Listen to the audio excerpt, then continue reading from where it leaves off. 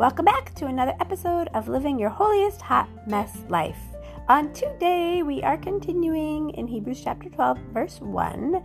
If you haven't been with us, it's perfectly fine. But I highly recommend going back and listening to last week and listening to Mondays and Tuesdays podcasts. It will still make sense if you don't do that now.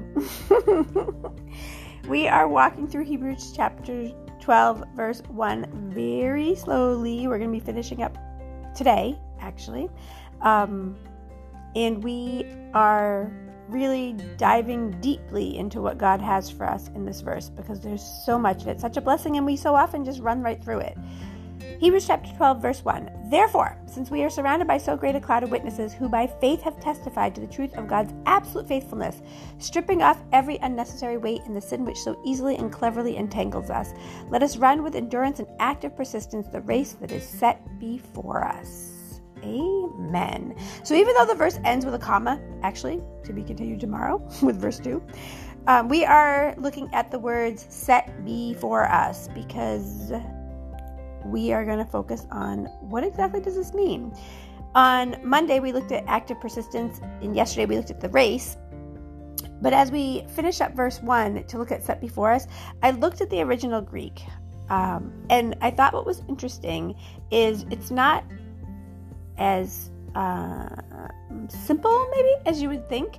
And as if you've been listening to these podcasts and you've been hearing me talk about the original Greek in a lot of these different parts of the verses, and what I love is the different nuances to the words that are being used, which is also why we have so many different versions of the Bible, right? Because in the King James version, it might say one thing, and then in the Amplified version, it might say another thing, and in the New Living Translation, it might say another thing, but they all still mean the same thing. It's just different ways of saying it.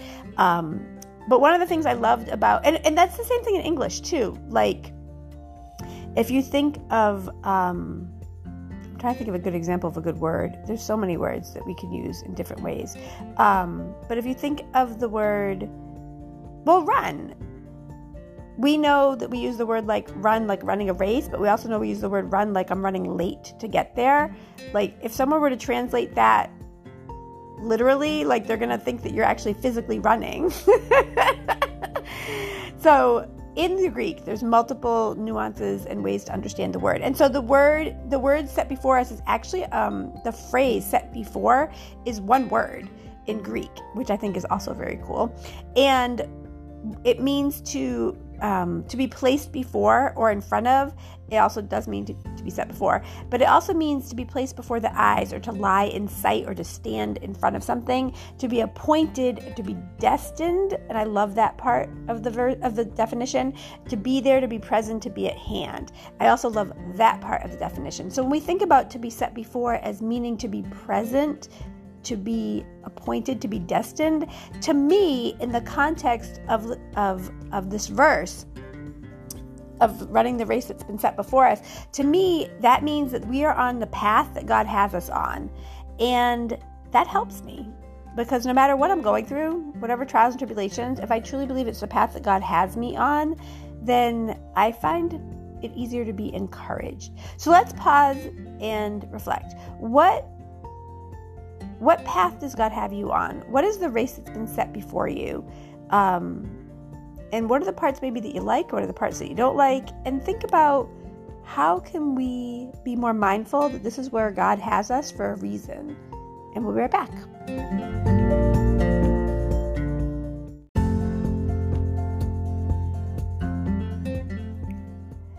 So when I thought about all those things, I think I gave us like the longest list of things to pause and reflect on.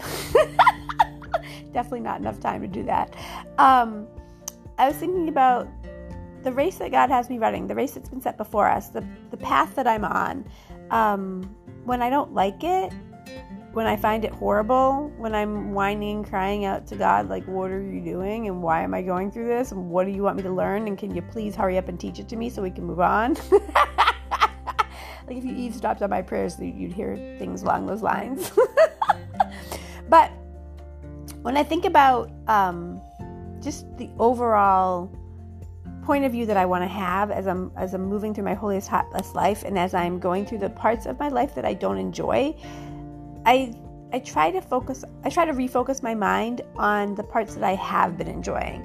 I try to really work towards having an attitude of gratitude. Some days are better than others, some moments are better than others, but when I'm actively moving through something that's really difficult, I make it a point to focus on the positive. And again, I'm not great at it. That's why it's called living my holiest hot mess life. Because if I were great at it, maybe my life wouldn't be such a hot mess. But I want us to be encouraged, because as we are being present, as we are being in the midst of the race that we have before us, of the life that God has destined us for and appointed us to, we need to think about what is our purpose. In everything, God has purpose. So a lot of times our greatest ministry, our greatest work, comes out of our greatest pain and suffering. I think about the people that are the most encouraging people. Those are the people that have been through stuff. It's not the people who just happen to fall into an easy, cushy, wonderful life. I think about how sometimes some of my friends have the most amazing family dynamics. Like, their parents are the kindest, most wonderful, loving people. They're totally rooted and grounded in Jesus. They had this practically perfect childhood. They got into the college of their dreams. They met their love of their life. They had this wonderful marriage, which of course is still work because marriages work. But I think about how those people really do exist. However, even in the existence of those seemingly perfect lives, those very same people have incredible suffering along the way that we might just not see or know about. They might have some kind of physical health ailment, or they might have lost some loved ones tragically. And so I want us to be encouraged that this race that is set before us, this life that we are living, that God has us on, this path that we are on, no matter how much we might have messed up, no matter how much we might have wandered off from what God originally had for us, He's our good Father, and He is also all-powerful, all-knowing, and all-present everywhere at all times.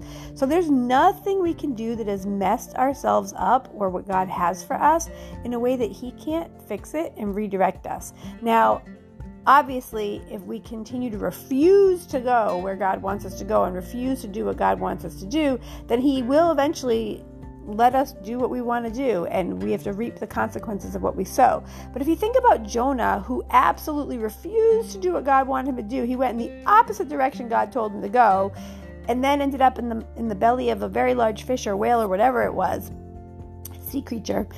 In the end, when Jonah repented and said, okay, I'll do it, God still made a way. God saved his life when he got thrown off the ship. God brought him back to a place where he could go to Nineveh, and God put the words in his mouth to teach the Ninevites what they needed to do. And even when Jonah got grumpy that the Ninevites repented, God still provided for him. And so I pray that as we live our holiest hot mess lives, that we will see God at work in the midst of what we're doing, and that when we become discouraged, we will choose an attitude of gratitude. We will choose to listen to praise and worship music. We will choose to phone a friend and be encouraged in prayer, and that we will remember that God is at work in our lives. We will remember that He is our good Father, and that He has plans to prosper us and to give us a future and a hope, even in the midst of desolation. Let's pray. Hallelujah, Lord God. Hallelujah, Jesus. Thank you, Father God. Lord, we thank you and praise you for who you are, for your goodness, your grace, and your mercy. Lord, thank you that you are with us in our holiest hot mess lives, that this race that has been set before us is not random, but it is preordained by you, Lord God, that you know every moment of our lives, Lord God, and you have every hair on our heads numbered. You are intimately involved in the intricate details of our lives. Lord, let us live lives that are pleasing in your sight. Help us to refocus on you. Help us to be bold and courageous in you, and help us as we live our holiest hot mess lives to recognize that you are at work in the midst. In Jesus' precious name, amen. God bless you. I pray this was a blessing for you. I pray that you will like, share, and subscribe, and that you'll come back to hear more tips and strategies on how to live your holiest hot mess life. God bless.